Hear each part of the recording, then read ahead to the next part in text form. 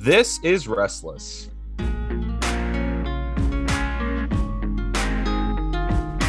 It is the end of Winsome Winter, and we are kicking off the end of Winsome Winter here on Restless with Kristen Dumez Week. It's here, everyone. Pastor Michael is about to review Jesus and John Wayne for all of you. It's been a long time coming, and we're excited to do it. I am your host, Matt, who does indeed feel like a man, because today I took apart a children's playhouse with a screwdriver in a street so that I could Facebook Marketplace my way home. And we will find out today if that view of my masculinity is problematic. That is militant masculinity at its core. I'll just say it already. I even had alternative rock radio on and my kids were in the car. So we there is plenty of psychoanalyzing that could be done. But Pastor Michael, this was a big job for you. And so we thought it would only be right if you were given help in reviewing this. So we got our friend David. David's back. If you remember, David was with us for at least one episode. I don't know if it turned into two. I don't remember, of the Rise and Fall of Mars Hill. And so David, welcome back, man. Yeah, thanks for bringing me back. Yeah, when you said you were reading this book, I decided to read it out of pity. You know, misery loves company, and I thought you might enjoy some. Honestly, really do appreciate it, because it was a tough one. I'm just gonna say that right away. I'll try to stay as winsome wintry as I can, but it's over. It's warm now. Okay. It's done. In that case, it was hard. It was very hard. It was hard to get through. So I appreciate the company. And we're happy to have David here, because if you remember him from the episode of the Rise and Fall of Mars Hill, he was a sultan of subtext. He was a colossus of context. He is just great at a really logical analysis of these kinds of ideas and books. And so I think it will be a great conversation with the two of them. Your listener, I am in the joy of sheer ignorance about this book right now. And so I'm excited. We're going to talk about many ways how we cover these kinds of things. We're going to talk about what the writer's goal in the book was, what her thesis was. We'll talk about if there are things we can agree on. Obviously, you aren't listening to this because you assume we're going to give this a glowing review. And then we will talk about what problems might have occurred. And so I'll be here asking them questions, trying to get a handle of what this book is and why this book has shown up everywhere. That's the interesting thing, is its ubiquity in the evangelical world. So guys, take us away. Let's give us in the most broad strokes, what is Jesus and John Wayne about? Yeah, so maybe I should just say up front, I have 12 pages of notes it's almost typed in paper format, not quite, and it's just quotes and, my thoughts and how I would review it. And they're not maybe perfectly worked out, but I'll probably make that available for patrons in some way. We can put that behind the paywall there so that you can have a bit of that. So there's a lot more than we can possibly say at this time. And I wanted to be thorough, right? Like I wanted, part of it is just how I read this kind of book. Usually I enjoy reading books from a differing perspective. But I wanted, especially with this one, seeing all the controversy around it, I wanted to know okay, I've got the receipts for what I think it's saying, why it's saying this. And it's a long book, correct? It was a long book. It was longer than I was expecting. I don't remember the exact detail. I read it on Apple Books. So it was, it was kind of it changed depending on the size of the font I made it and whether I was reading on my computer or on an iPad. And so it would change. So I don't know the exact number, but it's got to be, well over 200 pages.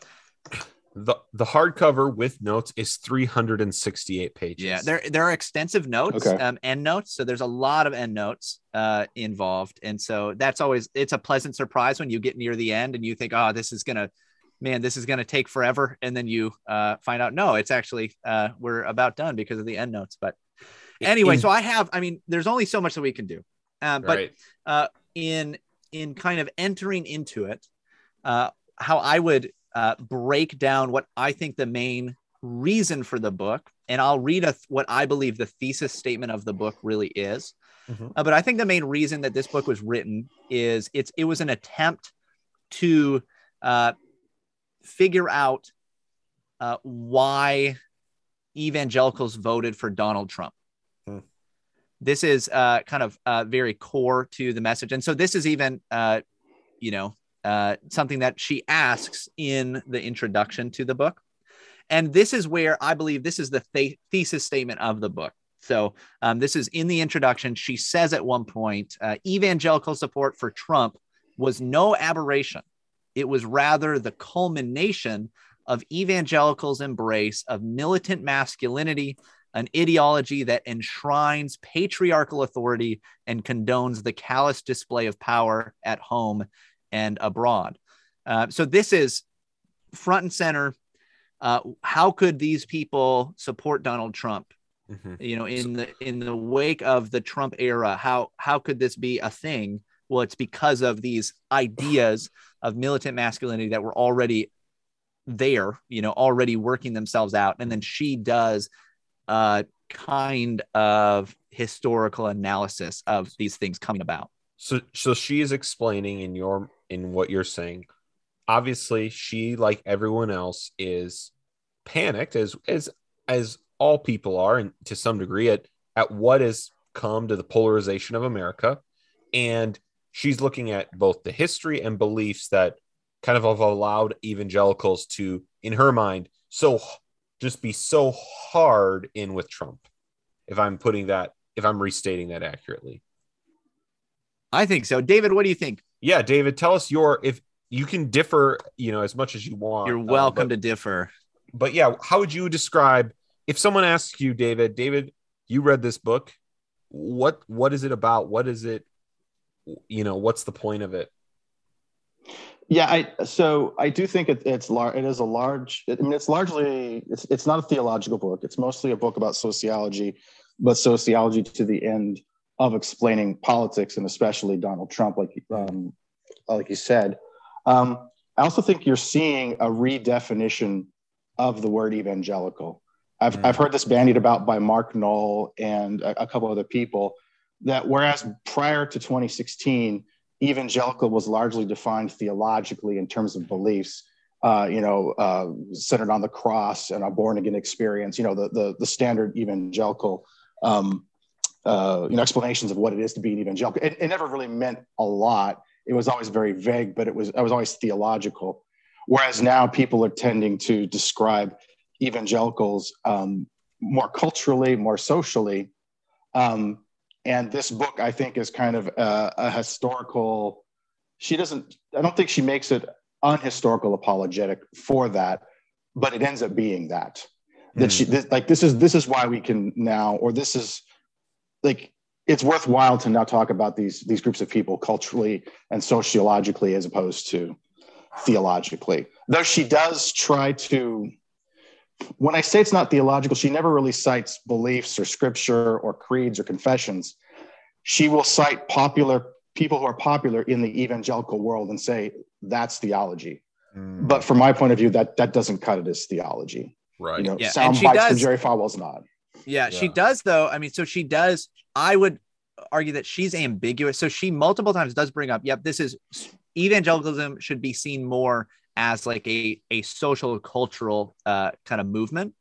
However, she does in those contexts even often say, but it should not be completely unmoored from the doctrine or belief systems that underlie it. She's just going to seemingly argue that these things don't come, or maybe a better way to put it is she implicitly tries to argue. In some places, it becomes a little more explicit, where she contrasts certain beliefs about, who Jesus is. Is he the conquering king? This is in the introduction again. Is he, the conquering king, or is he like this, the suffering lamb? Or I can't remember how she puts it exactly, but she contrasts these things as if, hey, maybe these are, completely different views of Jesus. So these things come in.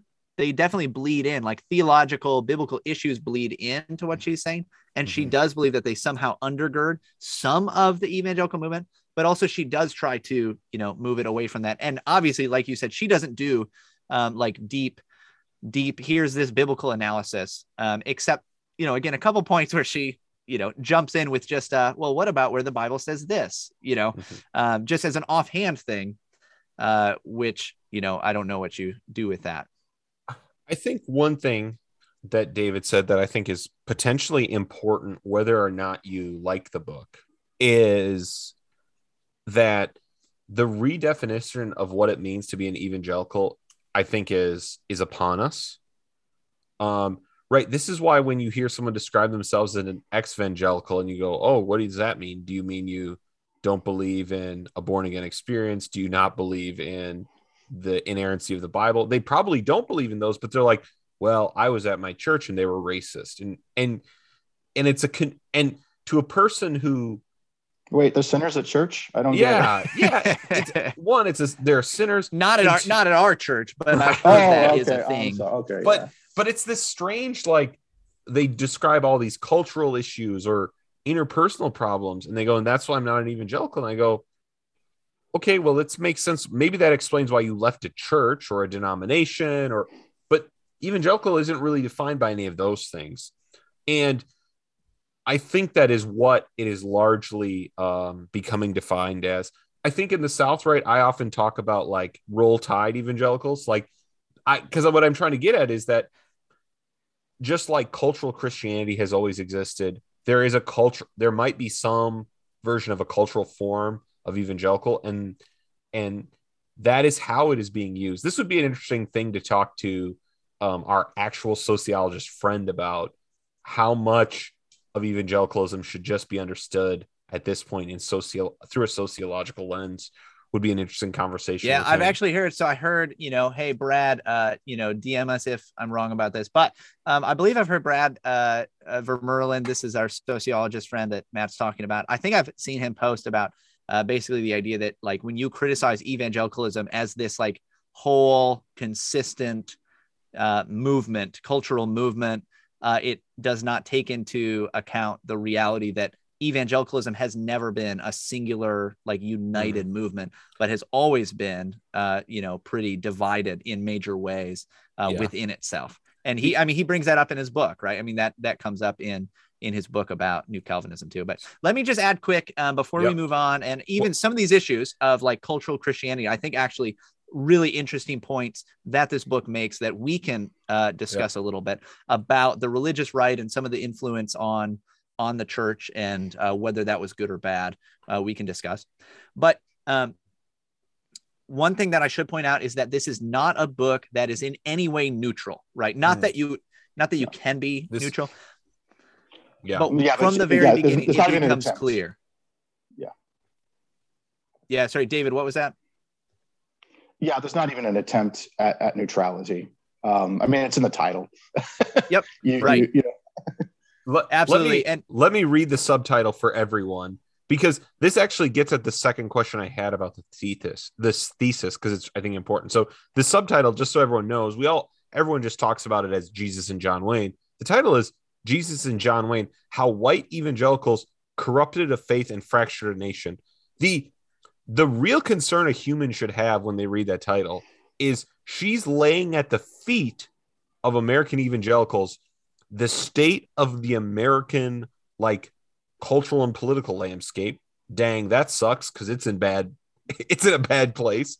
Yep. And two, even worse, if you're an actual evangelical, you've just been accused of corrupting the faith of Jesus Christ. Yeah, specifically, I just want to correct you. It's white evangelicals. Oh, sorry. I'm sorry.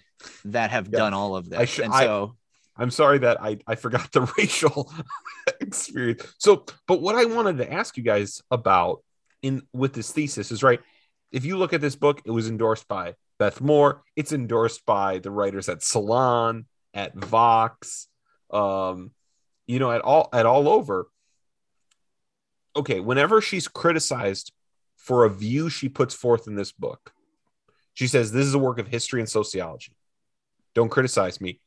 And when you guys are both saying there is a clear agenda, if the agenda, because of how it's reacted to as an outside looking in, it has to have at least somewhat of a theological agenda, even though it's not a work of theology, or maybe it doesn't. So I'm asking, how does the agenda work?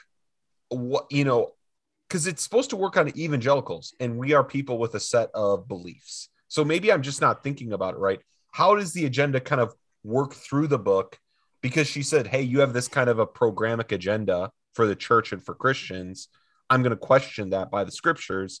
And her response is always, it's a work of sociology and history. Right? That's what I'm trying to put together. So there's kind of there's a rhythm to the book. Okay. The way almost every chapter works is this. She will bring up 2 to 5 historical figures, some of whom could be called theologians. For example, Billy Graham or Jerry Falwell might be considered a theologian. She then she then cites something that they said that was dumb, something dumb that they did, or something nefarious that they did. The nefarious part, that's more suggestive than accusatory. But there's generally something negative put on that person, always towards defending her thesis of white evangelicals corrupting politics, or of an increase of patriarchal chauvinism, or something like that. So the theology comes in that she will quote people who are ostensibly theologians, but then she will also, as part of that, she will then bring in history and say, oh, and this is kind of how it plays out in history at that time. Jerry Falwell says X, then the moral majority does Y, then Ronald Reagan does Z, something like that. Well, look, I'm just giving that as one example, but every chapter pretty much follows that. Yep. Okay. Yeah, and so I would also say one of the this is part of the what I will call maybe the slippery part of the logic of the book. It is written in a way that there is probably almost always going to be plausible deniability, right? Oh, I didn't say that this view was wrong. I just mentioned it.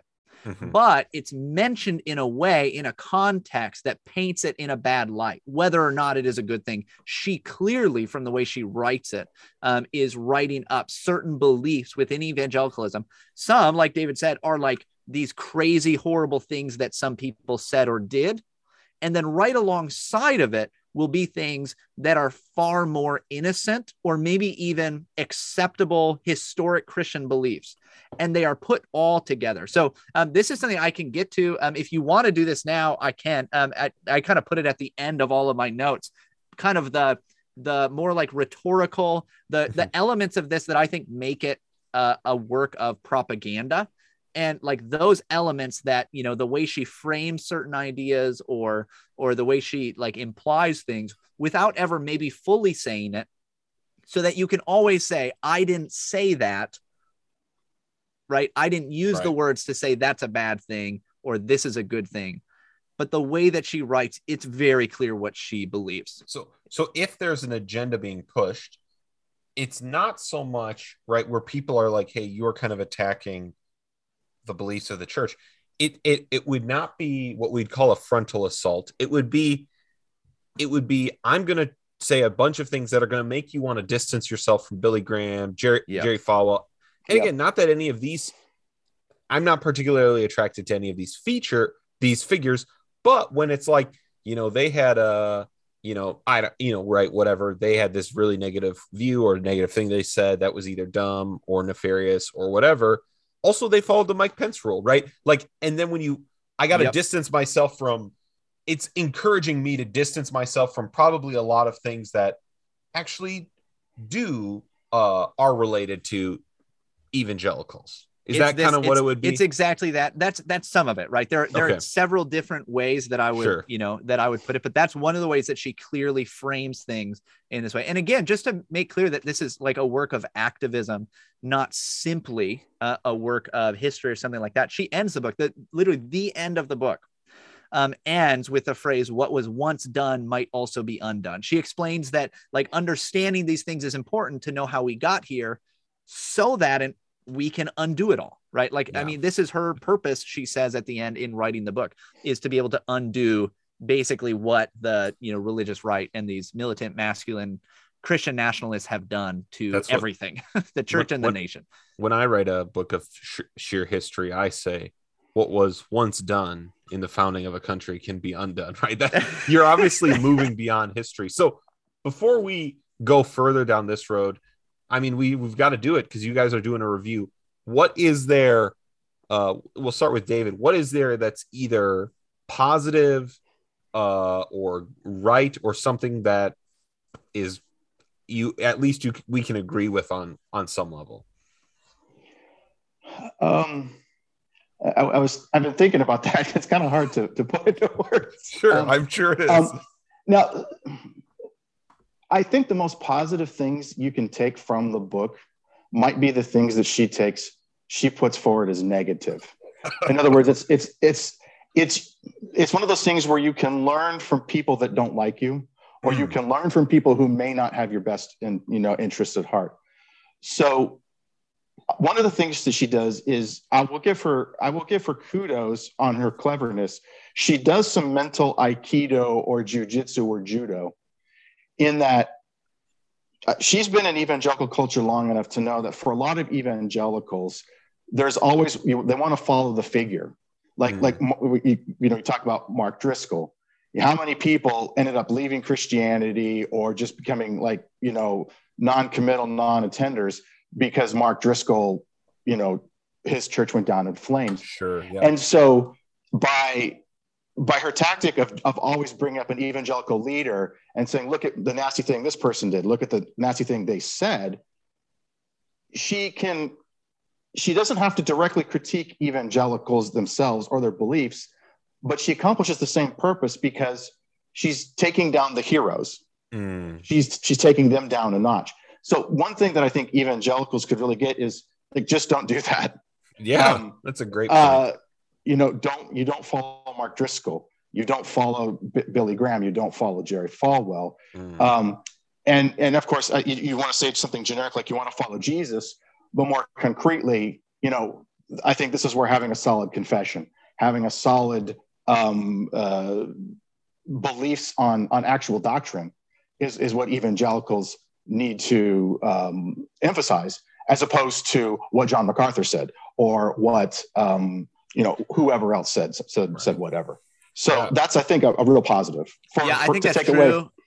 That is a really good point, and I think is a really helpful point, because even if you think about how evangelicals have done theology, where they tried to do that, it was like, use Wayne Grudem's systematic theology, and everyone's like, that's a great idea. What's the problem with that?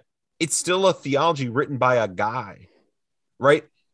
No matter how good or bad you think he is, it's still, like you're saying, David, it's what Wayne Grudem said. And that's not theology, because now when you have questions about things Wayne Grudem says, now you go, well, what do I think about everything else, right? You begin to question it. But if you have that, as you're saying, these objective doctrinal creedal statements, that's much better.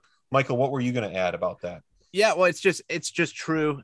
So when you peg yourself to one person, the reality is that people are sinful and they're going to do sinful things. And so that comes across very clearly in the book. I would say that this is an area that, it makes it a compelling work in the sense of this could make it a very compelling book if you simply read it as here are a bunch of examples of really popular evangelicals doing stupid things or wicked things, right? Being caught in sex scandals or what have you, or Christian organizations growing to massive sizes where they are doing hundreds of millions of dollars in sales every year, and nobody's hey, maybe this is going to cause problems for us, not just be good. That she has plenty of examples of bad things that have been done by evangelical leaders over the course of the last 60 years. And so when you see those things, it is a good reason to remember, hey, your faith shouldn't be based on one person. You should, question things. You should focus far more on personal piety in a local church that you can serve in with a clear confession of beliefs, rather than, hey, there's this guy, that I am going to follow. There's this, this guy, Jerry Falwell, that I see on the TV, and he's like my guy, right? This Billy Graham, he's my guy. This, this Ted Haggard, he's like, he's really what's good, right? Like he's what's good about the church. Man, we get Ted Haggard back. Ted Haggard comes out. Oh, yeah. Oh, wow. Yep. Oh man.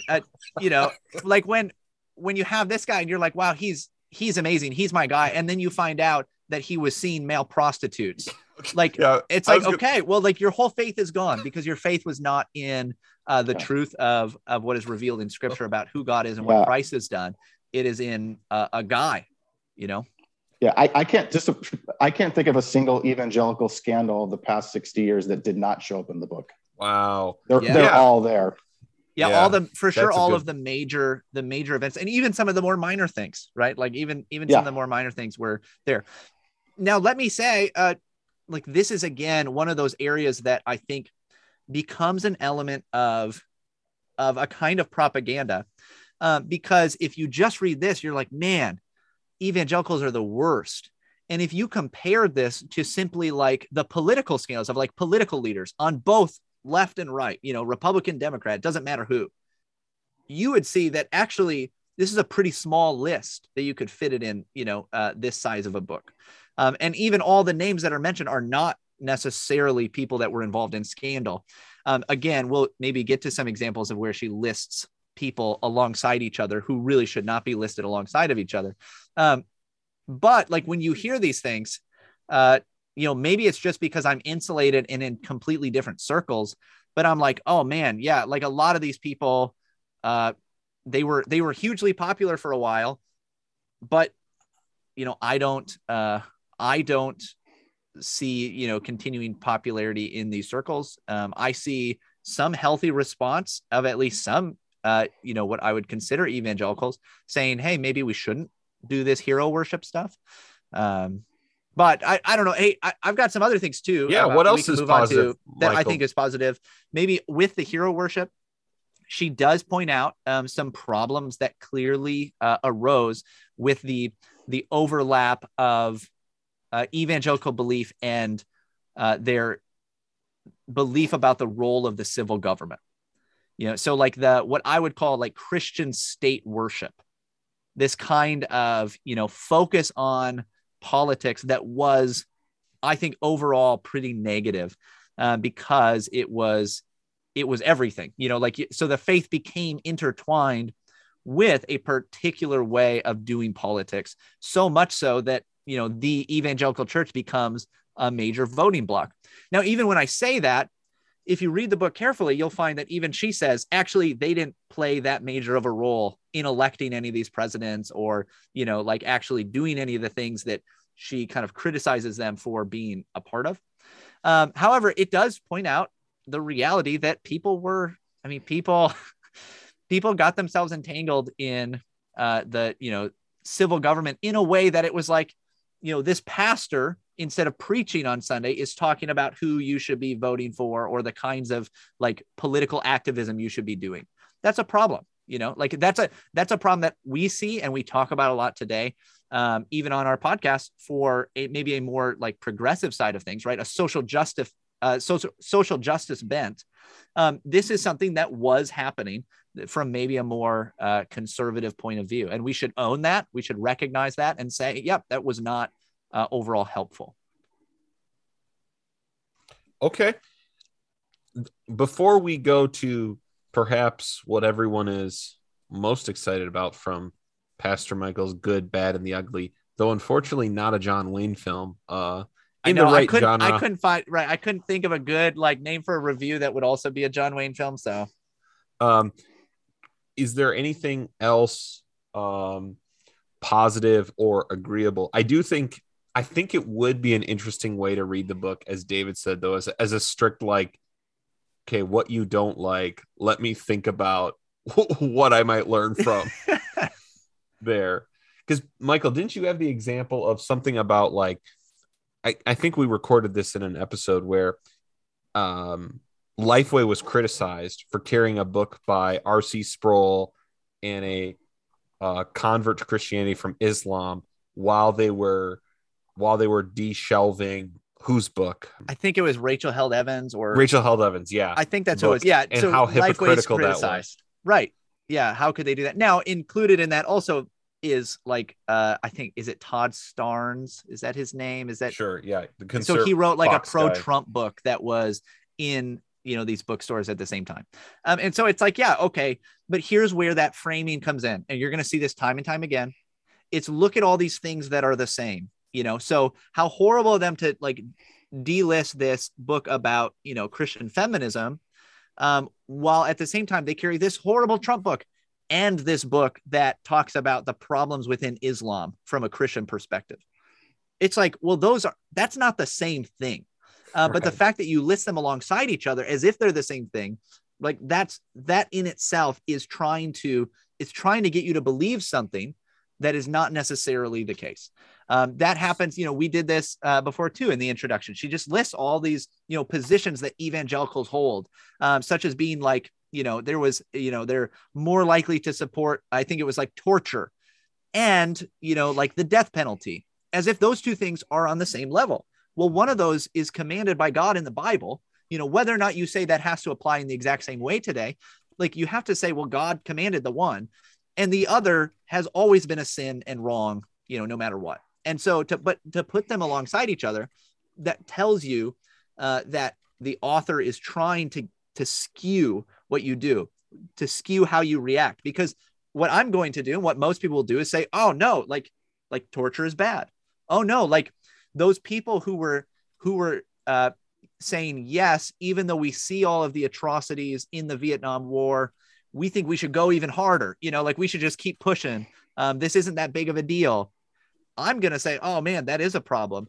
And then you take that and flip it into, well, then you also have to see it being a problem that evangelicals believe that men should be strong and protect their families. Wait a minute. Like those are not the same thing. Right. But if you're not careful, if you're not discerning, you might just jump right in and be like, I guess she's right that these things are bad. I have to agree. Yeah. Yeah. So because we could do a very long review, we'll have to limit you guys to the negatives. David, yeah, what is the bad? What is the and I know that might be the broadest question I could possibly ask. It's so hard. It is. It's how can I so the bad is, although it's a historical and sociological account by her own admission, it is bad history, and I think it is bad sociology. Interesting. And I think she inadvertently gets causality wrong. Huh. She makes the cause the effect and the effect the cause. Okay, can you give us an example of that? That sounds interesting. Yeah. So the easiest example of that, let me think. I just said it's obvious, so I should have one right on the tip of my tongue. She puts, so let's take the biggest ones. The biggest one, white evangelicals fractured a nation. Okay. And so what's posited is that white evangelicals, this group of people, inject all of this controversy and all of this stuff into national politics because they are from a position of power. Okay. When in reality, the way I would read history is these people are reacting to a loss of power that they've already experienced. And they're not causing a change in the politics, a change in the power structures. The change in the power structure has caused them to lose power, has caused them to lose jobs, has caused them to lose influence. And these are people desperately trying to maintain a way of life and a faith. If we're gonna bring faith into the evangelical stuff, not the stuff to that definition. So she reads it backwards. They didn't cause anything, and to a large degree, things happened to them, and that's what's being played out currently in politics. That really is how I read the Trump phenomenon. Yeah. Trump was not pushed forward by evangelicals. Evangelicals were basically in a fit of desperation, saying, "This guy is an outsider. He might actually do something different from the last 5 guys or gals that we voted for." who did either nothing or the exact opposite of what they said. That's the Trump phenomenon. I think that's a lot closer. I mean, we've said it between ourselves. We've said it on the show, David. You obviously know evangelicals. My experience is pretty much all evangelicals were pretty reluctant to vote for him, but said on some reasoning close to you. Now, obviously, there's Trump culty people out there that, you know, do believe things that are a little bit crazy. But I mean, is that your experience? You're in a very different place than us. You're in the South, so maybe it is different. Is the experience there similar, that there are certain things about him that that made people reluctant, but for the reasons you're describing, we've got to do something, kind of an ideal? Yeah. So, I mean, I put them into, I've seen like 4 types of Trump voters. Okay. One is just people who just pull Republican lever. Sure. Doesn't matter. Doesn't matter. Yep. Trump's a Republican. Got it. So that's one. 2 would be the people who reluctantly said, I want something different. He's different. Yes, he's crass. Yes, he's crude. Yes, he doesn't support my values, or he doesn't live my values, but I'm going to vote for him anyway because nobody else does either. Yep. There's a third group of people I'm going to call the trolls. They're mostly like that second group, but they just like to get hot takes on Twitter, and they like to rub it in the noses of you know, this is the own the libs crowd. Right. Okay. Yep. And then there's the crazies, and they're the smallest by far population. The first 3 is the vast majority of people who voted for Trump, and that's the vast majority of people I've seen. Okay. Yeah. And I actually think this problem you're describing, obviously, if her thesis is that white evangelicals fractured the nation, and if you're saying, hey, they're actually reacting to a fractured nation, and even if you can posit negative examples of them reacting to that, that's fine, right? They probably did react negatively sometimes because, as you put it earlier, there are sinners in the church. Things were going wrong in their life and in country and potentially even in their churches, and they also handled it poorly sometimes. That's not a shock, right? That's not a very noteworthy thing, because it would be hard to identify any affinity group in America that hasn't handled the fracturing we're all experiencing in a negative way, at least sometimes. Michael, yeah, I mean, especially a group that feels desperation. Yeah, that's another note. Interesting. Yeah, I mean, and this is where when she singles out white evangelicals, I have to wonder: is there any other group that feels desperate that she would feel comfortable doing this kind of a book on? Yeah, my guess is no. Mm-hmm. This is the point, and I've said it before. This is the sympathy I have for these people, right? When Michael and I have seen some of these rallies that have kind of charismatic or really out there speakers, or, you know, these kinds of blowing the shofar, blowing the shofar. Yeah. That was the worst. Blowing the shofar to save the election. Yeah. It didn't work, by the way. It didn't work. If you thought that was going to work, hey, it didn't work. And this is a wake-up call for you. Yeah, it's a great reason to not trust in the shofar anymore. Yeah. But what I think is, when I see that, obviously there are things to be laughed at. Obviously it's wrong. It's misguided. It's foolish. But I think you're right. This is the only group where it's like, we have no reason to have sympathy for people. And what I see is, these are sheep without a shepherd. And in fact, the people who could shepherd them call them, they're the worst. They're the problem. They are, right, that this kind of view you're talking about. These are people who actually need shepherding, and they're not getting it. And so they find Shofar Man and all of his friends, you know, willing to kind of fill in that gap. And obviously, Not well. Yeah, that's actually interesting. So one of the things that I noticed in the book, there were certain points where I specifically thought it when she was speaking about James Dobson. So Dobson figures pretty prominently in the book.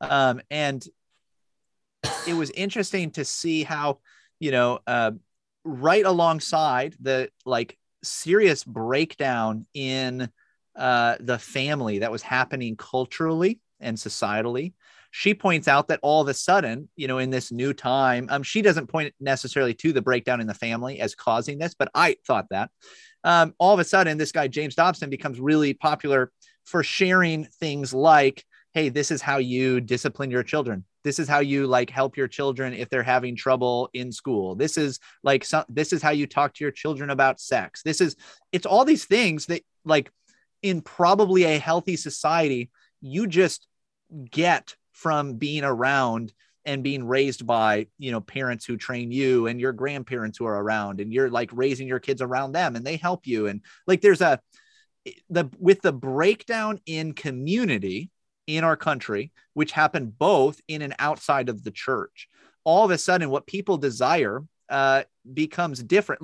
What they where they can find leaders is no longer in my local church, because the community in that region is, broken down to such an extent that they just don't normally do that, but they are watching the TV. And so these guys that come on, they're naturally going to, have some authority in how they speak, because they're the ones that are actually speaking to them. They're right there. They're present in the home in a sense, in a way that others are not. And I'm not saying that that's all good. It's just that is the actual, I think, interesting reason why some of these people became really prominent, and why when they start talking about issues of gender, it becomes this, she very much reads into the motives of people, that there was this deep insecurity about their masculinity. And so a lot of men within the church began to overcompensate by, proclaiming these truths about what masculinity was, that somehow she doesn't talk about, what happened before the Cold War, or before, she really starts around just after World War II. But which is when the evangelicals rose up, right? That is the rise of modern American evangelicalism, for sure. Exactly. Yeah. So it makes sense that she might start there talking about evangelicals, but it does make it sound like, before this, Christians were all egalitarian, and before, the end of World War II, there were so many female CEOs, and women were serving in the military. And then all of a sudden the evangelicals came along and said, these are all really bad things that shouldn't happen anymore. And that was a reaction from insecure men. But that's obviously not at all what was true. This is important, because I think so. The negative point David brought up is devastating to the thesis of the book, right? If the causality is reversed, this thesis just fails. Michael is bringing up the negative thing that when we heard this interview on the rise and fall of Mars Hill, I literally couldn't believe what I was hearing. That during the Cold War, the ideal of the protective male rose up. And I was like, who wrote this and thinks this? And I realized it was Jesus and John Wayne. Yeah, so it's a whole book. Is it really presented? And I'm going to just talk to you. Is this, both of you, is this real? Is that really the point? That these ideas of masculinity are 1950, because the idea of a man as a protector, I don't even know how to help you if you've read classical literature, or just go to pick any time period and read a major work from it, and you'll find this idea. And again, I'm not saying that all of them are good, not that they're all good versions of this. This is as close to natural theology as you get, a belief held by all people in all times and all places, right? We're as close to that as we can get with this. But is this, why don't you bring this up? So Michael, David, what is this? What does she think is unique? And this is obviously probably a bad thing. What is she trying to get at with this idea of masculinity in the book? So this is part of the thesis, right? This is the problem of militant masculinity that rises up and becomes dominant, and the idea of the patriarchy that's tied to, white Christian nationalism. And all these words are all they're all basically operating as synonyms, with slight, variation throughout the book. But one of the primary issues, one of the biggest, bad things in our category of bad in this book is the clear view that comes across of gender, of men and women, and what men and women are and what they look like. Now, again, one of the things that I would say is that like she has plenty of examples of really stupid, ham-fisted things that people have said about the roles of men and women, you know, over the last 60 years. There's some really bad things out there. Okay.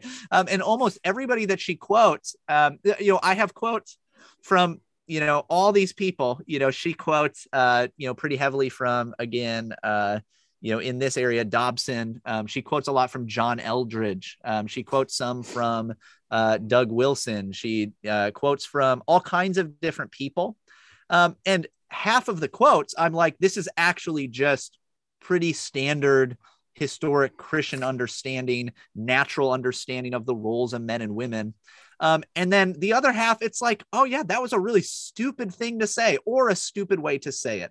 And so it's not as though it's just straightforward and obvious all the time, but she clearly has a negative view of what we would simply say is the historic belief that, you know, men are, you know, made to be in a position of authority in the home, in the church, in a way that women are not, that men are made to do things like, you know, be to like go to war, like fight, right, to protect, like these ideas.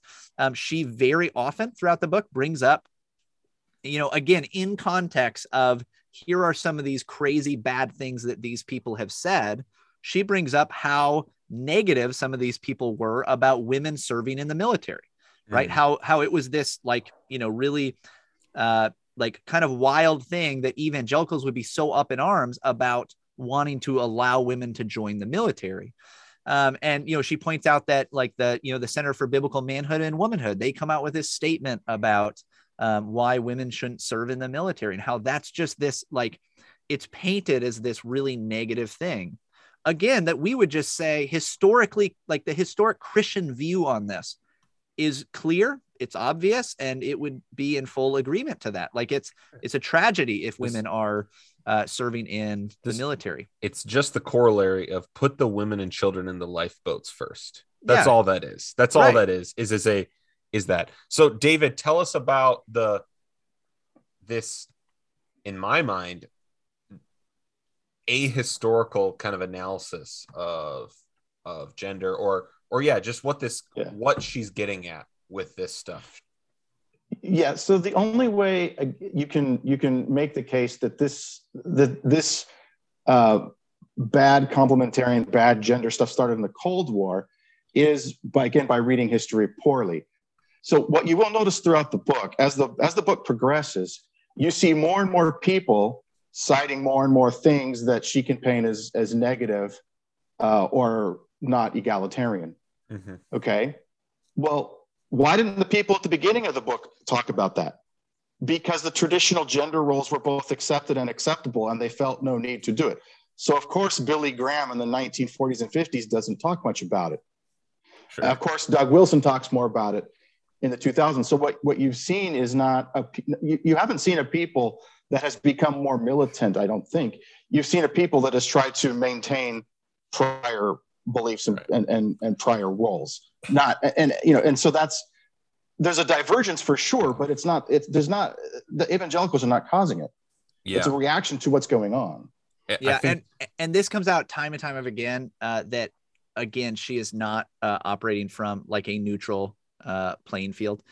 So I just want to give like a couple of examples that are just, you know, seemingly like innocent on their face, but like when you actually look at it, you're like, oh, this is actually problematic. At one point she's talking about the different ways that more conservative politically people, being led by guys like James Dobson and others, might view the role of a parent versus those who are more liberal. And she says, whereas liberals favor a nurturing parent model, conservatives embrace a strict father metaphor for their parenting.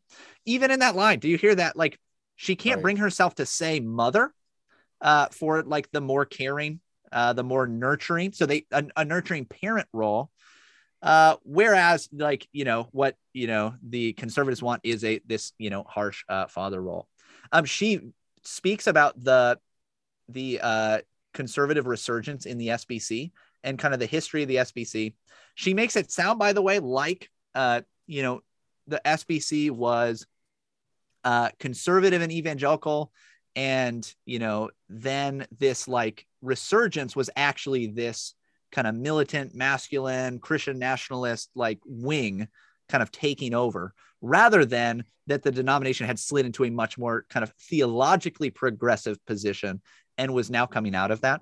And I don't have, I'm looking for the quote, but she basically says at one point, she talks about kind of the two sides and how, you know, those on the conservative side had a very, you know, literalistic and biblicist reading of the text, whereas the women on the other side of the issue were just simply trying to carefully exegete the, you know, whatever the passages were, rather than, you know, this direct kind of literalism. So the way that she paints these things here, I think that I hopefully found it. She said, these women insisted, talking about specifically the women who were interpreting passages of the Bible in an egalitarian way and arguing within the SBC that there should be, you know, female pastors. So this is this is going back to the conservative resurgence. This is, as you know, when Al Mohler kind of rose up in the SBC as kind of a voice for conservatives. And so he's brought into this as, you know, a part of that. But she says, these women insisted on interpreting the biblical text contextually, attentive to the settings in which they were produced. Conservatives, however, insisted on a populist hermeneutic, a method privileging the simplest, most direct interpretation of Scripture. For conservatives, this wasn't just the right method, it was also the masculine one. Okay, so what do you get there? That's not a neutral, like, hey, let me just tell the facts and the history. You're picking a side, right? You're saying, hey, on the one side, you have these careful exegesis of the text, which leads you to a feminist egalitarian reading. And on the other hand, you have this ham-fisted, dumb conservative, reactionary, we're just going to take it as simple as we possibly can. And that's what you get. You get this, you know, like Christian patriarchy instead. Because it's actually not very hard to like state those two sides in a more general way. It's easy. Right. One side privileged the extra biblical scholarship done on the cultures of the people that would lead someone to say these things. The other side, you're right, privileged a direct, attempting to do as direct of an application as possible from the text. Yep. Right. Like that's me in like 5 seconds coming up with a way. No, it's that simple. But obviously, again, this is a work of activism. It's a deeply subversive work. It is a piece of propaganda that's supposed to make you feel bad if you are a white evangelical and want to specifically vote in a certain way. Honestly, like it makes you like, it's supposed to make you want to vote in a certain way that you have not been, and potentially, you know, think certain things about the roles of women in your church. But I just want to, this was one of my favorite quotes in the area of like, you know, the roles of men and women. And, you know, there was a lot about like how you raise boys and how, you know, they were, you know, boys were being inculcated in these really like militant virtues. And she quotes this guy, Jack Hyles, who I don't know. He was apparently a fundamentalist mega church pastor. He sounded, I think, like not a great dude. And, you know, what he believed maybe wasn't great. So I'm not like defending him completely. But one of the like really bad things that she pulls out that this guy said, you know, is that he, quote, bought his own son a pair of boxing gloves when he was 5, an air rifle at 13, and a 22 at 15.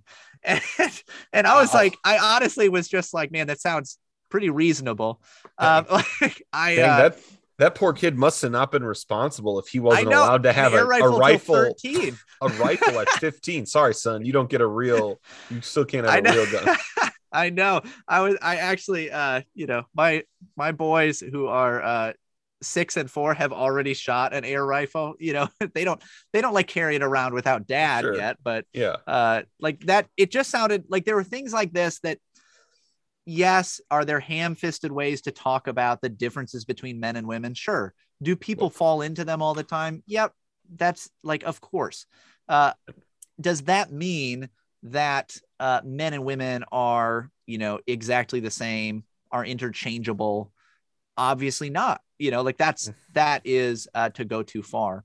Yeah. But this is a very, like, again, very common trope. She paints in a bad light what would be simply historic Christian understandings of the roles of men and women, as well as just the nature of men and women, the differences between us. One of the genius things about this thesis of this militant masculinity is any attack or criticism of this book is a proof of the thesis.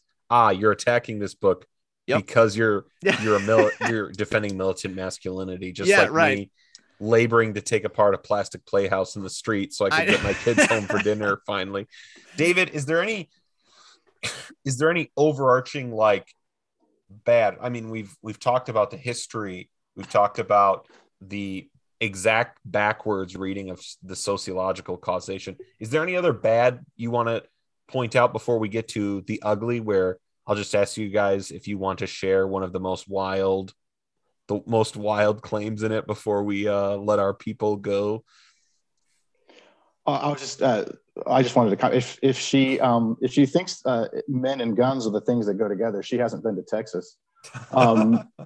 There's some ladies here that own more ammo and shoot more rounds than any dude I know. Probably more than me. Probably a lot more than me, I'm sure. No, okay, sorry. About joke over.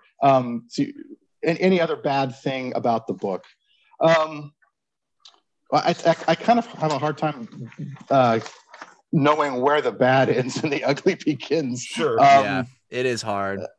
So I will say, so one of the things I will say that's bad is I think she should have known better. Okay. She comes from Iowa. She's raised in Iowa. Right. Okay. That's not exactly light on evangelical influence. Okay. This is a people that I think she could have portrayed more compassionately or more fairly or more objective. Pick your adjective. I think she could have done that. And I also think that she, like, the things that disproved her thesis were right under her nose. And I don't think that she actually wanted to see them. And you kind of see this bleeding through. Let me just quote something real quick from her introduction where I she should have seen this bleeding through. She's talking about, this is the place where she goes back to, she sees the Trump rally in Iowa at Dordt College in Sioux Center, her hometown. Okay. She says, I'd grown up a short walk from campus on the other side of the old farmstead, only recently converted back to native prairie. Okay. So I'm going to be a good deconstructionist. So I'm going to read at the margins here. So she should appreciate this. Okay. Why is that old farmstead converted back to prairie? Because that town is probably disintegrating, because that town is no longer a thriving agricultural place. Like, this town is dissipating before her eyes, but she doesn't even see that. Like, maybe there's some connection between that old farmstead no longer being in use and Trump now being there. And again, like I said, I'm saying this sort of tongue in cheek, No. But this is the kind of thing I think she should have been able to pick up on. That definitely shows up. I think that one of the things that I find a little bit gross about this kind of book is how it comes across, especially in the introduction, as I can't believe those stupid rubes that I grew up around would vote for Trump. Like, it's just a throwing under the bus of your neighbors from when you grew up. And honestly reads a little bit like liberal friends in the academy and in these urban centers, please don't look down on me because I grew up around those people. And it's just like, it just comes across as gross. Like, just, it would take very little for you to understand why a majority of people in a place like Iowa might feel more comfortable voting for Donald Trump than Hillary Clinton. It would take so little empathy. These people are all about empathy. Use a little bit of empathy, right? You don't have to be all about Trump. I actively try to convince people not to vote for Trump. And you don't have to vote for Trump either. Yeah. Right. Like in 2016, I did end up voting for him when he lost. So I don't know if I don't know if it was on me, but even worse. So I wasn't like super like, hey, like everything has to be about Trump, but it would take zero, like not zero, just the tiniest little sliver of empathy to understand why these people would feel the way that they did. And instead you're like, there is no way to explain how they voted for Trump, except to say that there have been these deeply nefarious beliefs about making women these slaves in a way to male desire, and making those of a different ethnic background, those who are now going to be under my boot, and all these nefarious, so, I'm going to take power over you motivations. The for better or worse, the stereotype of who Trump is, that he marries supermodels because he's a servant.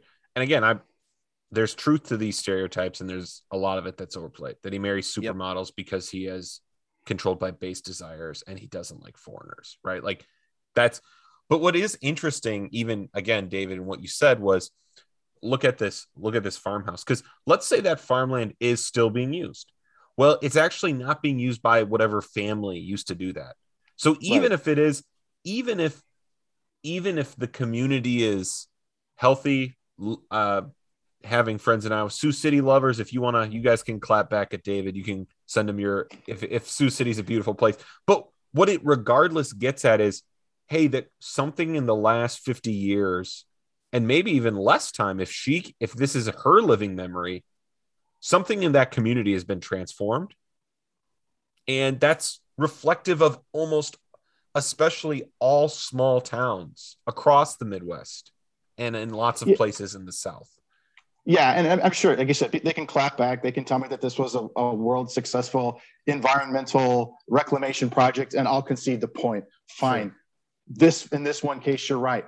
But the examples of where that is the case in the small towns throughout the upper Midwest, the South, the Midwest are legion. You do not have to look far to find them. Yeah. So this has gotten to the ugly. I will say the one thing it causes me to do is, our show is critical of backgrounds we come from. And I do not want to get to this point where I have no love for the people I come from. And we actively try, right? We want to, like, this is why we always say we want to try to have gratitude, even where we cross the line into the place where we are complaining too much, or we're maybe being more unfair than we should be. We want to have some kind of gratitude, which is why we even start a review like this and saying, hey, there's more good. I've got multiple pages of things that I listed under, hey, these are things that I actually think are positive or good about this book.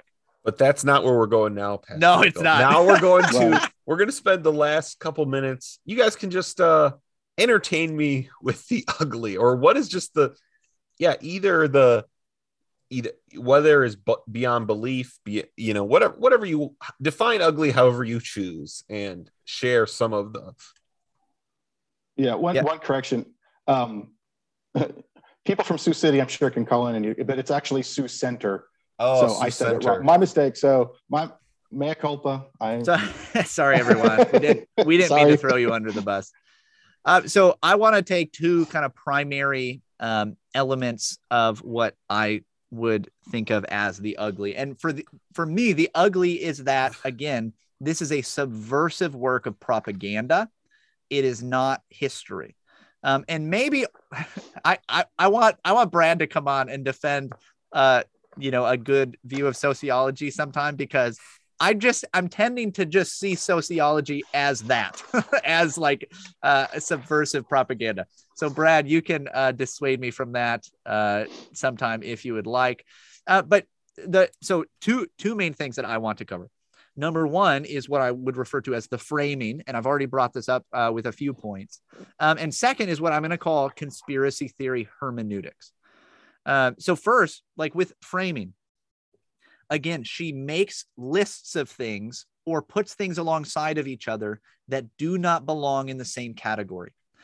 This is maybe due to just trying to simplify things, right? So sometimes everybody does this, where we try to simplify things, whether for good or ill, in a way that it meshes categories that do not belong together.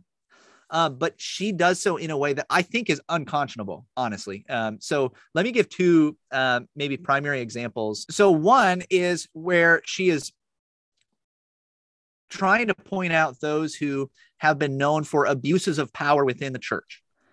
And so she makes a list of people and what they've done. And this is near the end of the book. I want to say it was the last chapter, where most of the book is look at all these people that have abused power, look at all these people in the church involved in sexual abuse, look at all these, it just is lists of like some of the horrible things that a lot of the people she's named up to this point throughout the book have done.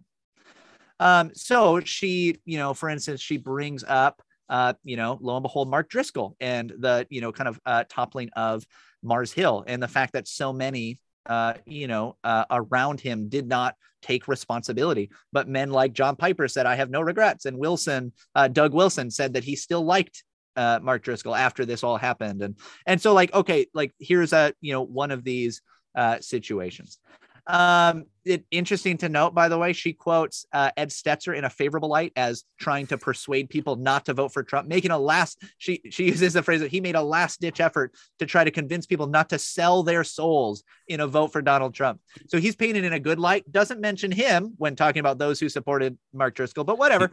And Ed Stetzer, just to be clear, is not a government asset, everyone. So I can make that clear every time we talk about him. We want to make that absolutely clear. We'd love to have you on the show, Mr. Stetzer. I would have one pretty direct question. Yeah. Perhaps about government.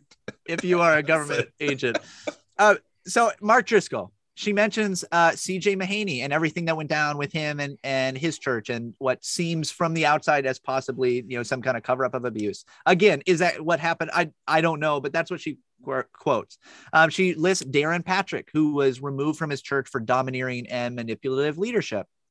Then at the end of this list of those who had used their power to abuse, she throws in John MacArthur. And the reason she puts in John MacArthur is because his school was written up by their accrediting agency for having not put into place certain practices that would fit with some kind of law that was called like the Protection of Women Act or something like that. Now, that's really all it says, right? It doesn't say a lot. It just says this accrediting agency wrote up the school that's under him. Number one, that's a little bit different, right? Obviously, he's got ties to it. I'm not going to fully defend it because I don't know the full situation. But like, this is one of those things that it would be very easy to see how an accrediting agency, which very often skew in a more progressive direction, are trying to get the school to put into place some kind of policy directed by some kind of California law that, what kind of discrimination laws do you think come out of California? Are they all good? No, they're not. So again, it's not to say that, John MacArthur has done no wrong. It's to say that when you put that in the same category as these people that have been removed from ministry or have their churches implode, that it skews weird, right? Like it's framing it in a different light. Now, what I think is even worse is she begins talking about those who were directly involved in sexual abuse or very clear sexual abuse cover-ups. She mentions, all the same chapter. This is all the same thing. Wow. Yeah, it is. It's all wow. It's all the same list. It's all the same. All the same list, and it's horrifying, right? So again, just to go back to where we might say there's something to learn from this book. This was happening a lot, and it's frightening to see some of these really well-known names who were involved in some of these cover-ups, right? So this is, she puts in, Bill Gothard and, some of the stuff that he did or covered up, the Duggar family. I want to say that there were other, I can't remember the guy, the Vision Forum guy, Doug Phillips. Him and so she puts this list of people who did actually perpetrated sexual abuse. And then alongside of that list, she includes John Piper for one time during an Ask John, when he was asked how long a woman should stay in a marriage when the man is becoming more abusive. And he said something that was maybe stupid, where he said something to the effect of, and again, this is where you'll do the quotes where it's like, here's a partial quote, ... ellipses. Here's another part of the quote. So I don't know the full context. But he said something to the effect of, what she quotes, maybe you should stay for some harsh words, put up with some harsh words, if he smacks you around a little bit, eventually, obviously you go get help. But in the context, my guess is John Piper is trying to say, we want to find a way to preserve this marriage, right? To heal this marriage, to help this marriage, to not allow it to end in divorce. He maybe said something in a really an unhelpful way in a public setting that wasn't ideal. but he is listed among those who personally perpetrated abuse or cover up of sexual abuse. Sure. That is not the same thing. But of course, you have to do that because you're trying to tie all of these things that have gone before as if they're one and the same with that same like complementarian evangelical leadership today. They're all the same. That's what she's trying to say, right? And so it's just like there are so many examples of that kind of framing. So I'll let you react to that, and then I want to talk about the conspiracy theory hermeneutics as well. So yeah, David, what do you think about that? Or at least add, if you want to add your own an ugly thing to it before Pastor Michael gets to conspiracy theories. Yeah, so I mean, like to me, one of the more ugly things of the book is, in some sense, this book is kind of an apologetic. Unapologetic. I don't make it too strong. I'm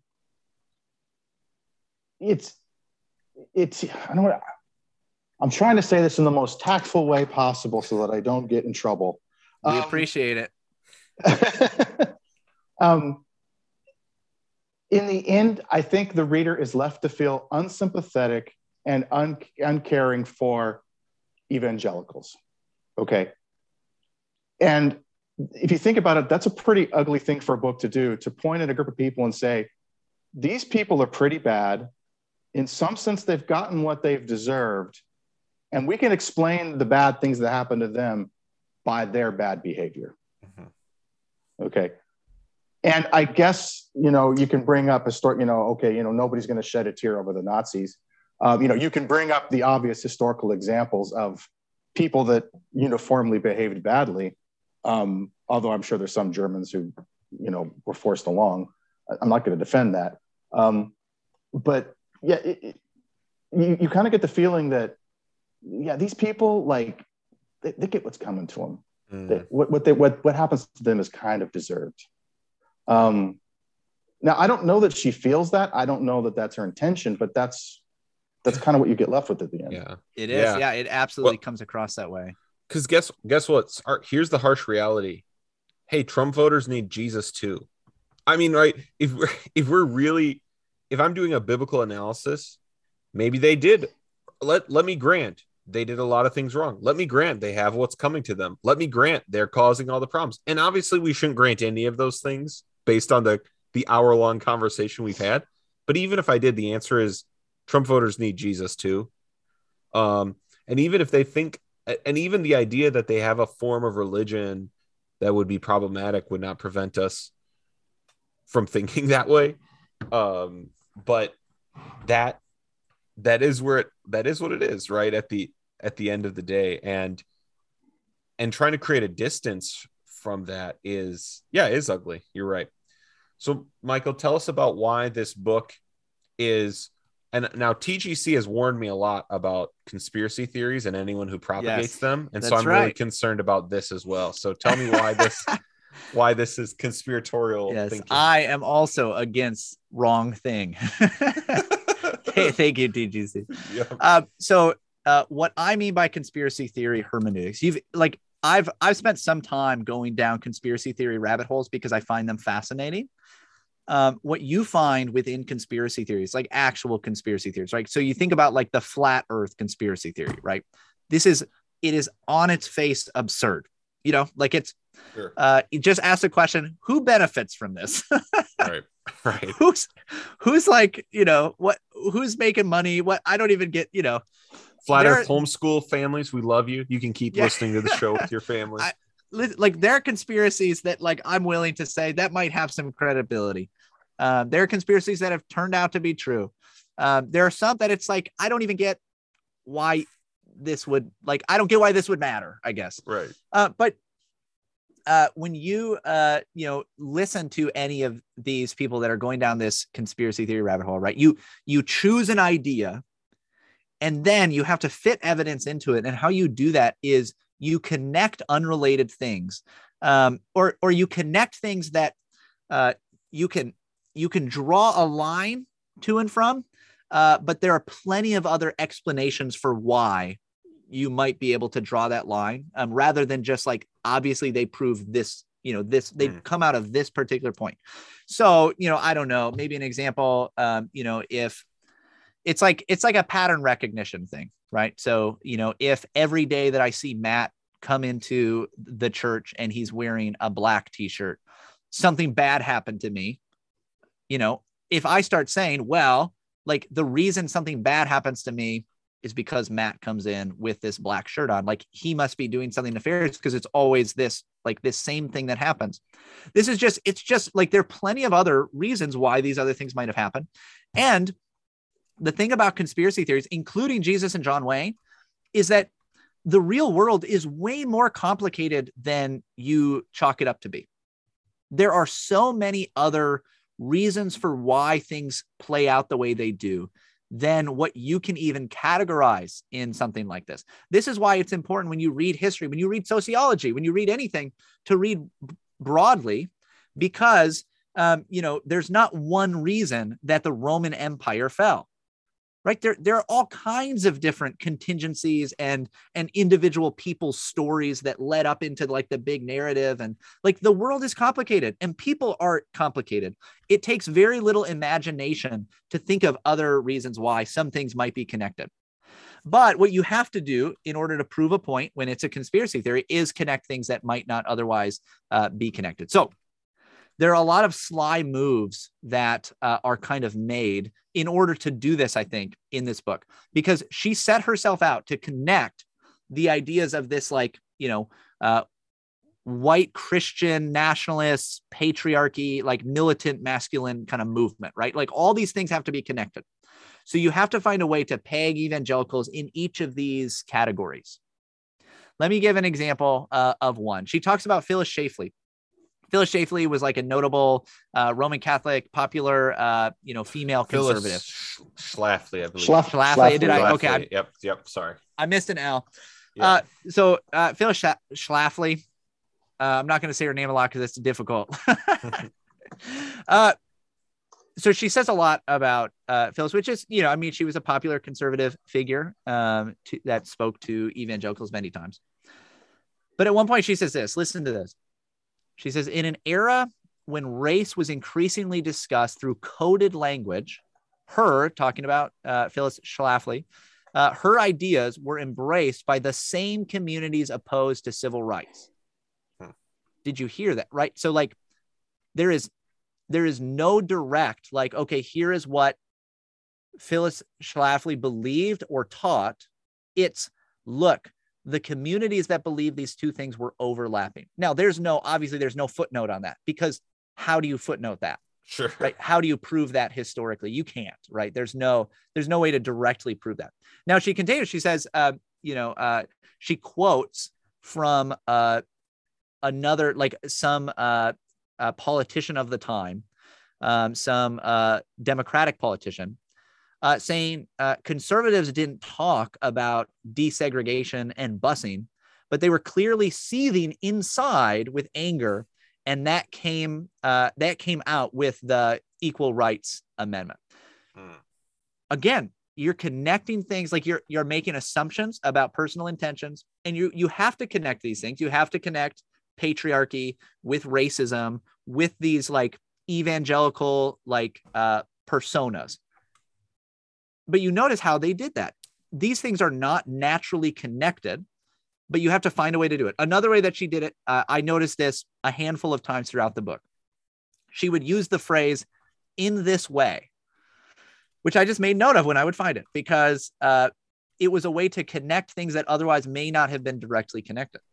So, for instance, she talks about Bill Gothard and some of the stuff that he came up with, and his, I don't know, he had a lot of different things that he did, which were a mess, by the way. I'm not going to defend Bill Gothard at all. But at one point, she tries to connect a lot of evangelical ideas of government to R.J. Rushdoony and the Reconstructionist movement. Now, I was actually surprised with how much Reconstructionists actually made it into some of these like inner circles of political like activists on the evangelical right.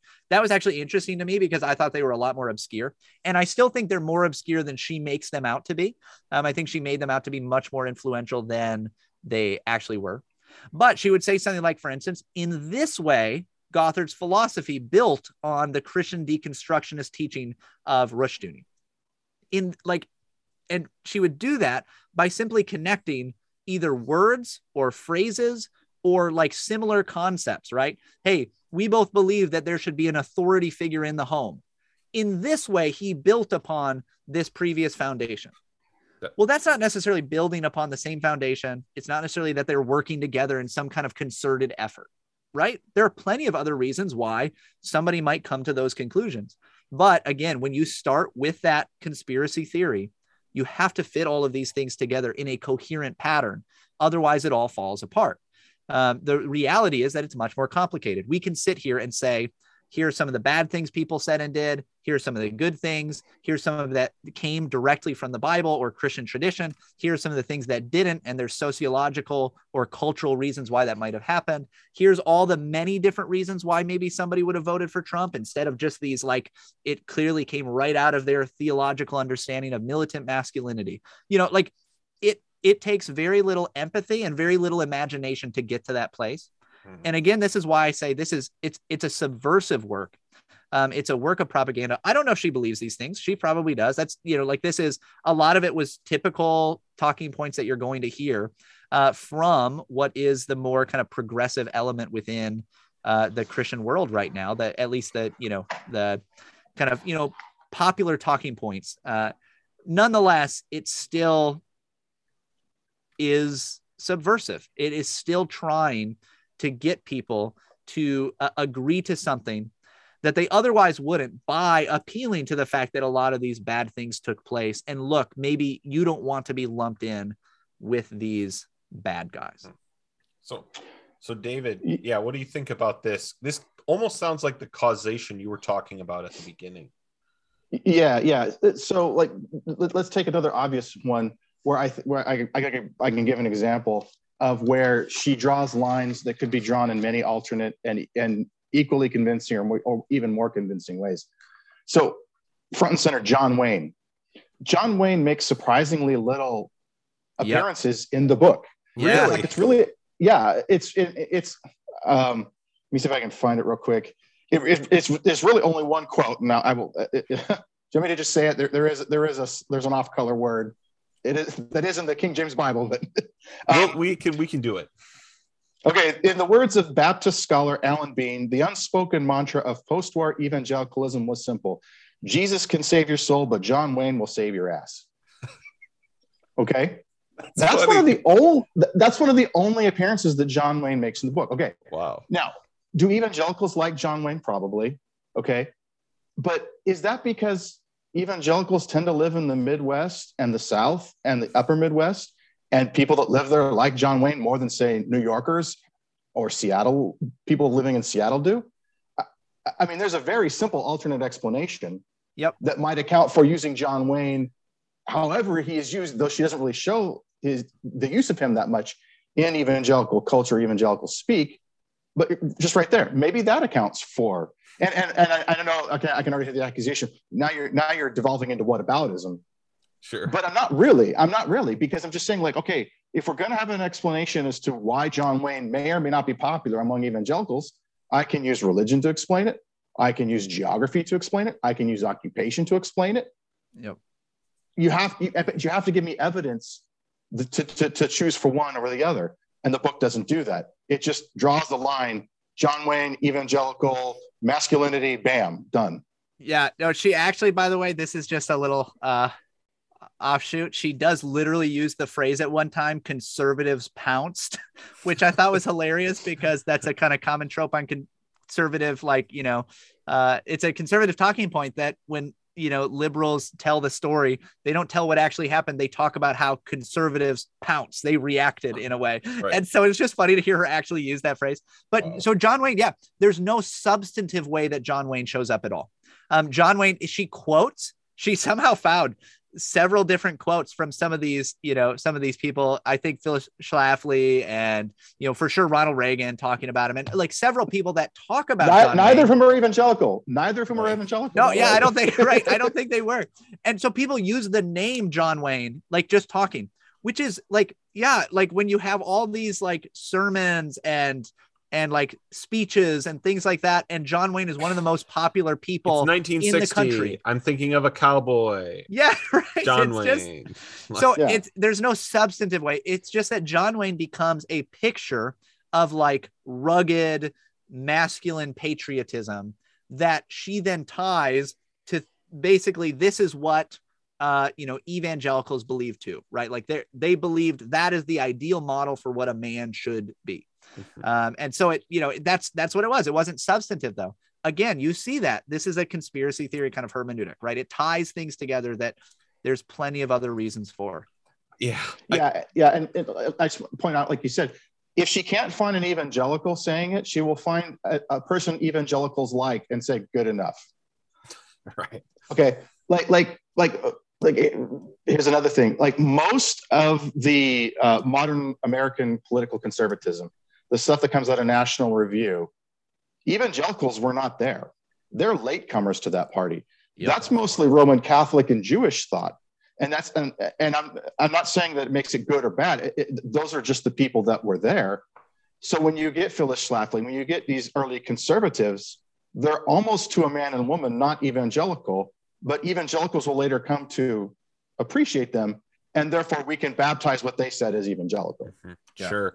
This, if you want more on this, David's completely right. Aaron Wrenn covers the history of the conservative movement. It's inarguable. I was going to bring that up. Yep. Yeah. It's inarguable what David is saying about this. And because we have traditionally, and even if evangelicals couldn't always articulate this, we have an idea of a two kingdoms where if there's a group of people who can oppose abortion with us in our community, it is okay in certain ways to partner with them. Now, what I think is really interesting about this, when I think about John Wayne, and I think we said this when in just a promo of this, I never heard about John Wayne in church growing up. That had nothing to do with my spirituality, who I was supposed to be as a man at all. And if that happened to you, it's, to be honest, not the worst thing. Obviously, John Wayne was not a believer and did not really exhibit Christian virtue, whatever. But it's worse things have happened to people is what I'm saying, is even if that was imposed on you. You know who loved John Wayne in my life? My grandmas. I'm just wondering if the actual affinity people had of John Wayne's is from like 1940 to like 1980. Westerns were just really popular in America. And so it was just popular. It was just it wasn't it wasn't an evangelical thing. It was just a thing. And it now looks a little bit strange to us because for whatever reason, I mean, just like superhero movies weren't popular then, Westerns aren't popular now. Right. And so again, that's me drawing a different line, but I had a Roman Catholic grandmother and a grandmother who later in life converted to a form of evangelical Christianity. They both love John Wayne. Yep. I don't know what that says about them, but it does. It just seemed like he was popular. And I should say, by the way, I've actually watched several Westerns since reading this book, in part because I was like, I should watch some of these. So this is how I want to end. Okay. I don't think we should end on just a negative note. So I ended all of my notes with 5 things that I feel like I've learned from this book. And this is where I would like to end. And I want your reactions, your thoughts about each of these 5. So here are my 5 things that I learned from Jesus and John Wayne. Number 1, there were a lot of really prominent women in the patriarchy movement, evidently. Okay. There were, tons of very prominent, well-known women who were a part of this movement that was apparently unbelievably harsh toward women. So I don't know what you want to do with that, but it's something that I learned. Yeah, I really want to know what you do with Maribel Morgan. Should we talk? Let's just talk about Maribel Morgan. Let's do it. I think we should. I think what we should do is we're just going to keep going. And this can be the review. We don't have to come back to this. We don't have to do an extra one. And I will save my notes. And if we ever want to come back for a patrons event or something, we can just pull out a quote and discuss it, because it's a lot of great material for later, or a quick bonus episode or something. Sure. If we have to go daily again, Morgan, we'll pull some out. I can describe Maribel Morgan in one sentence. All right. She is the 1960s Mark Driscoll. Wow. That's hilarious. That's really interesting. When it comes to sex. To sex. Yep. So Maribel Morgan was apparently, I had never heard her name before, by the way. Me neither. Evidently, she was very popular according to this book. I don't remember how many book sales she had, but she lists how many book sales she had. This is a woman who was evidently in the evangelical world who wrote a book about what it looks like to be a good wife. So some of the things, by the way, she wrote that are listed again amongst the like kind of negative bad things were like seemed like they're not like horrible things. They sound horrible today. You know, so she talks a lot about, hey, you should try to lose some weight and look nice for your husband. That's not the worst thing in the world to say, right? I don't think that that's a horrible thing to say. It's, you know, it as it says in the Song of Songs. Is right. Is that how the Driscoll connection came? Yeah, right. No, I don't know. She talks about practical there's a stronger things. Connection. Yeah. She talks about practical things, right? Like, hey, this is like some ideas for like healthy meal prep and like how to make sure you have like, you know, meals ready. Obviously that sounds horrible to progressive ears. For a wife that wants to like, you know, please her husband. Like I know plenty of women who like ask those kinds of questions, right? Like, oh, I wonder what a good, helpful way to like, you know, get dinner on the table at a reasonable time is. And like, while trying to balance all these other things, you know, it's very reasonable. Now, then all of a sudden, like, it just seems like, you know, there's these things that seem, okay, they're kind of innocent, you know, maybe they sound horrible today. And then apparently she also had things like, you should be dressing up in a different sexy costume every day to meet your husband at the door. That is expensive. Yeah, I was like, it was very clearly. So apparently a bunch of, what was it? It was, I think it was the Miami Dolphins. Apparently I think it was the Dolphins. This was a year when several of the like player wives from this NFL team, if it wasn't the Dolphins, it was someone else.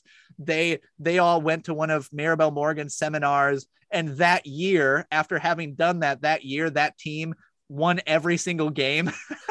Yeah, perfect season. Yeah, that was the perfect season. Yeah, I'm pretty sure it was the Dolphins' perfect season. Yeah. Well, I'd like to say, I guess I have a suggestion. If you want fantastical, unrepeatable success in your life. Oh man, so that's weird. Now, here's one of the things about Maribel Morgan. She then, after saying that, right, she says, here's this woman who says you need to dress up in a different sexy costume to meet your husband at the door each day, which for any like, you know, Proverbs 31, like biblical wife, I'm just going to like have a productive household is obviously absurd and weird, you know, like, and expensive and like just, and like, do you not have any children? Right. You know, like what, like, how do you, anyway, like she is then listed right after that. Boom. Elizabeth Elliot. Oh no. This is how she frames it. Elizabeth Elliot. Boom. Like she's so similar to Maribel Morgan. All right. I'll let you do with that what you will. But this is what I learned, that there are a lot of prominent women in this patriarchy movement. So women had a voice in the production of militant masculinity. Pretty significant. And even to the point that I believe it was Beverly LaHaye sat on like a presidential council, some council for Ronald Reagan. I don't remember what it was. Yeah. Was it Council on the Family or something like that? Something like that. Yeah. So like I mean, that's pretty significant, major role in, you know, in politics. I have decided that here's something I'm learning. I'm going to write a book called The Dispensationalists in John Wayne and write a very interesting book with that premise. That could be interesting. All right. Number two. Let me get to number two. Number two. Apparently, we have all forgotten about the plethora of female CEOs and heads of state before they all got removed in the Cold War to make evangelical men who were anxious about their masculinity feel better about themselves. I don't even remember writing that, but that's what I wrote for number two. Except Margaret Thatcher. Except notable hero of the Cold War, Margaret Thatcher. Yes, of course. Margaret Thatcher's mentioned, I believe, actually. Oh, sure. At one point. Well, there's another one. If you're going to go the dispensationalist route, dispensationalists are big boosters of the state of Israel. And I believe Golda Meir was one of the first female heads of state in the world. Yeah. No, that's true. That's definitely true. Yeah. She does. There is a quote at one point that I noticed that it's something like, you know, the boom after World War II, you know, allowed men to become the sole breadwinners. And it just made it sound like, you know, before this, men and women were all out in the workforce, and it was like, you know, and their kids were in daycare, and, you know, it's just, it's like this weird, like, I don't think this is quite what you actually see beforehand. It's a weird, yes, industrialization totally changed family dynamics. And we've talked about it. I mean, in some ways we've talked about it as negatively. Yep. But again, when you're doing this, like, so what, this is one of the insane things, and we always, and this is done so often, is the idea that Billy Graham, or, I mean, go back much further, right? Any of the, like, the idea that you can, like, easily put John Calvin into a box of a person that, like, he would just sit here, is a weird take. And when you're like, the family structures were just like this. No, they were brutal in the 1800s. Yeah, it was just yeah. Anyways, it's just weird, you know. Give me number 3. Weird. She makes a really interesting point, by the way, about like you know, about how, you know, something like changed in men basically when they were no longer like on their own land working with their hands, but instead went into work for somebody else and were completely dependent upon like a corporation. And I thought, whoa, that could be an actually really interesting point to like talk about. It didn't go anywhere from there. I just thought, whoa, that's actually like an interesting concept to deal with. Anyway, number 3, presidents should have different pastors than just Billy Graham. You know, like they should have their own pastor, and it shouldn't be Billy Graham every time. And that's what it's been, you know, up until recently. Now I will give you this. Billy Graham, significantly better spiritual advisor than Trump's spiritual advisor, who was Paula White. yeah, that was a notably, that was one of the ways where it was like, you know, Trump doesn't actually totally understand evangelicals. He's like, yeah, this is who they like. It's like, no, total miss. Well, yeah, didn't he quote his favorite Bible verses coming from 2 Corinthians? Yep. 2 Corinthians. Yeah. Oh man. Isn't there a famous book about Billy Graham's relationships with the presidents? Yeah, so I've read this. It's called The Preacher and the Presidents. It's a really interesting book, and it really shaped how I view things. This is why a book like Jesus and John Wayne can actually gain some traction, because I do think that popular evangelical figures appeared to have significantly more influence than you would expect in the political arena. But what you actually see, I think, is that you have somebody like Billy Graham who clearly had political aspirations in some way. Like, he loved being at the center of power, and like his personality was really big, and he loved being at that place, right? He loved that world leaders were calling him. But almost exclusively, you find out in that book, he was being used by the politician in order to get elected, because they knew that he understood evangelicals. That was, you know, like that's what you really find out. But it is fascinating. I'd recommend reading it if you are interested in this kind of thing. I found that a far more interesting historical read than, say, Jesus and John Wayne. That is much more an actual work of history, just straightforward history. Yep. All right. Number 4. This one, I don't know how to exactly categorize it, but basically the religious right were right about a lot of things. They were right about a lot of things. A lot of the stuff they were attempting and trying to push for were actually good things. We've been hard on the religious right. They had problems. I'm not defending them across the board, but I came away from this book thinking that maybe one of the reasons that people are so hard on the religious right today, especially from, say, a perspective like this book, is actually because they actually accomplished things. They were good at what they did. They got their people involved pretty high up in political office, and they actually changed laws by their lobbying efforts. And I think that was actually, I think the reason that people have been so hard on them is not just because some of the stuff they believed was a little wacky and problematic, which it was. But I think the reason that a lot of people like Kristin Du Mez are probably hard on the religious right is because they are a threat to the current kind of political machine. David, tell us tell us you're not a Neanderthal and concluded that the religious right was right about a lot of things. Well, I mean, the religious right said a lot of things. Yeah. So right. you say enough things, you're gonna have some right, some wrong. Where I would push back is I don't think that they were actually all that politically successful. So I guess I'll go ahead and dissent from that last one. I think to a large degree they were, and Dumas even admits this at certain points, that they were largely used much in the same way Billy Graham was used. Yeah. They're used as a voting bloc, but they're not really given much in return for their vote. And that kind of becomes the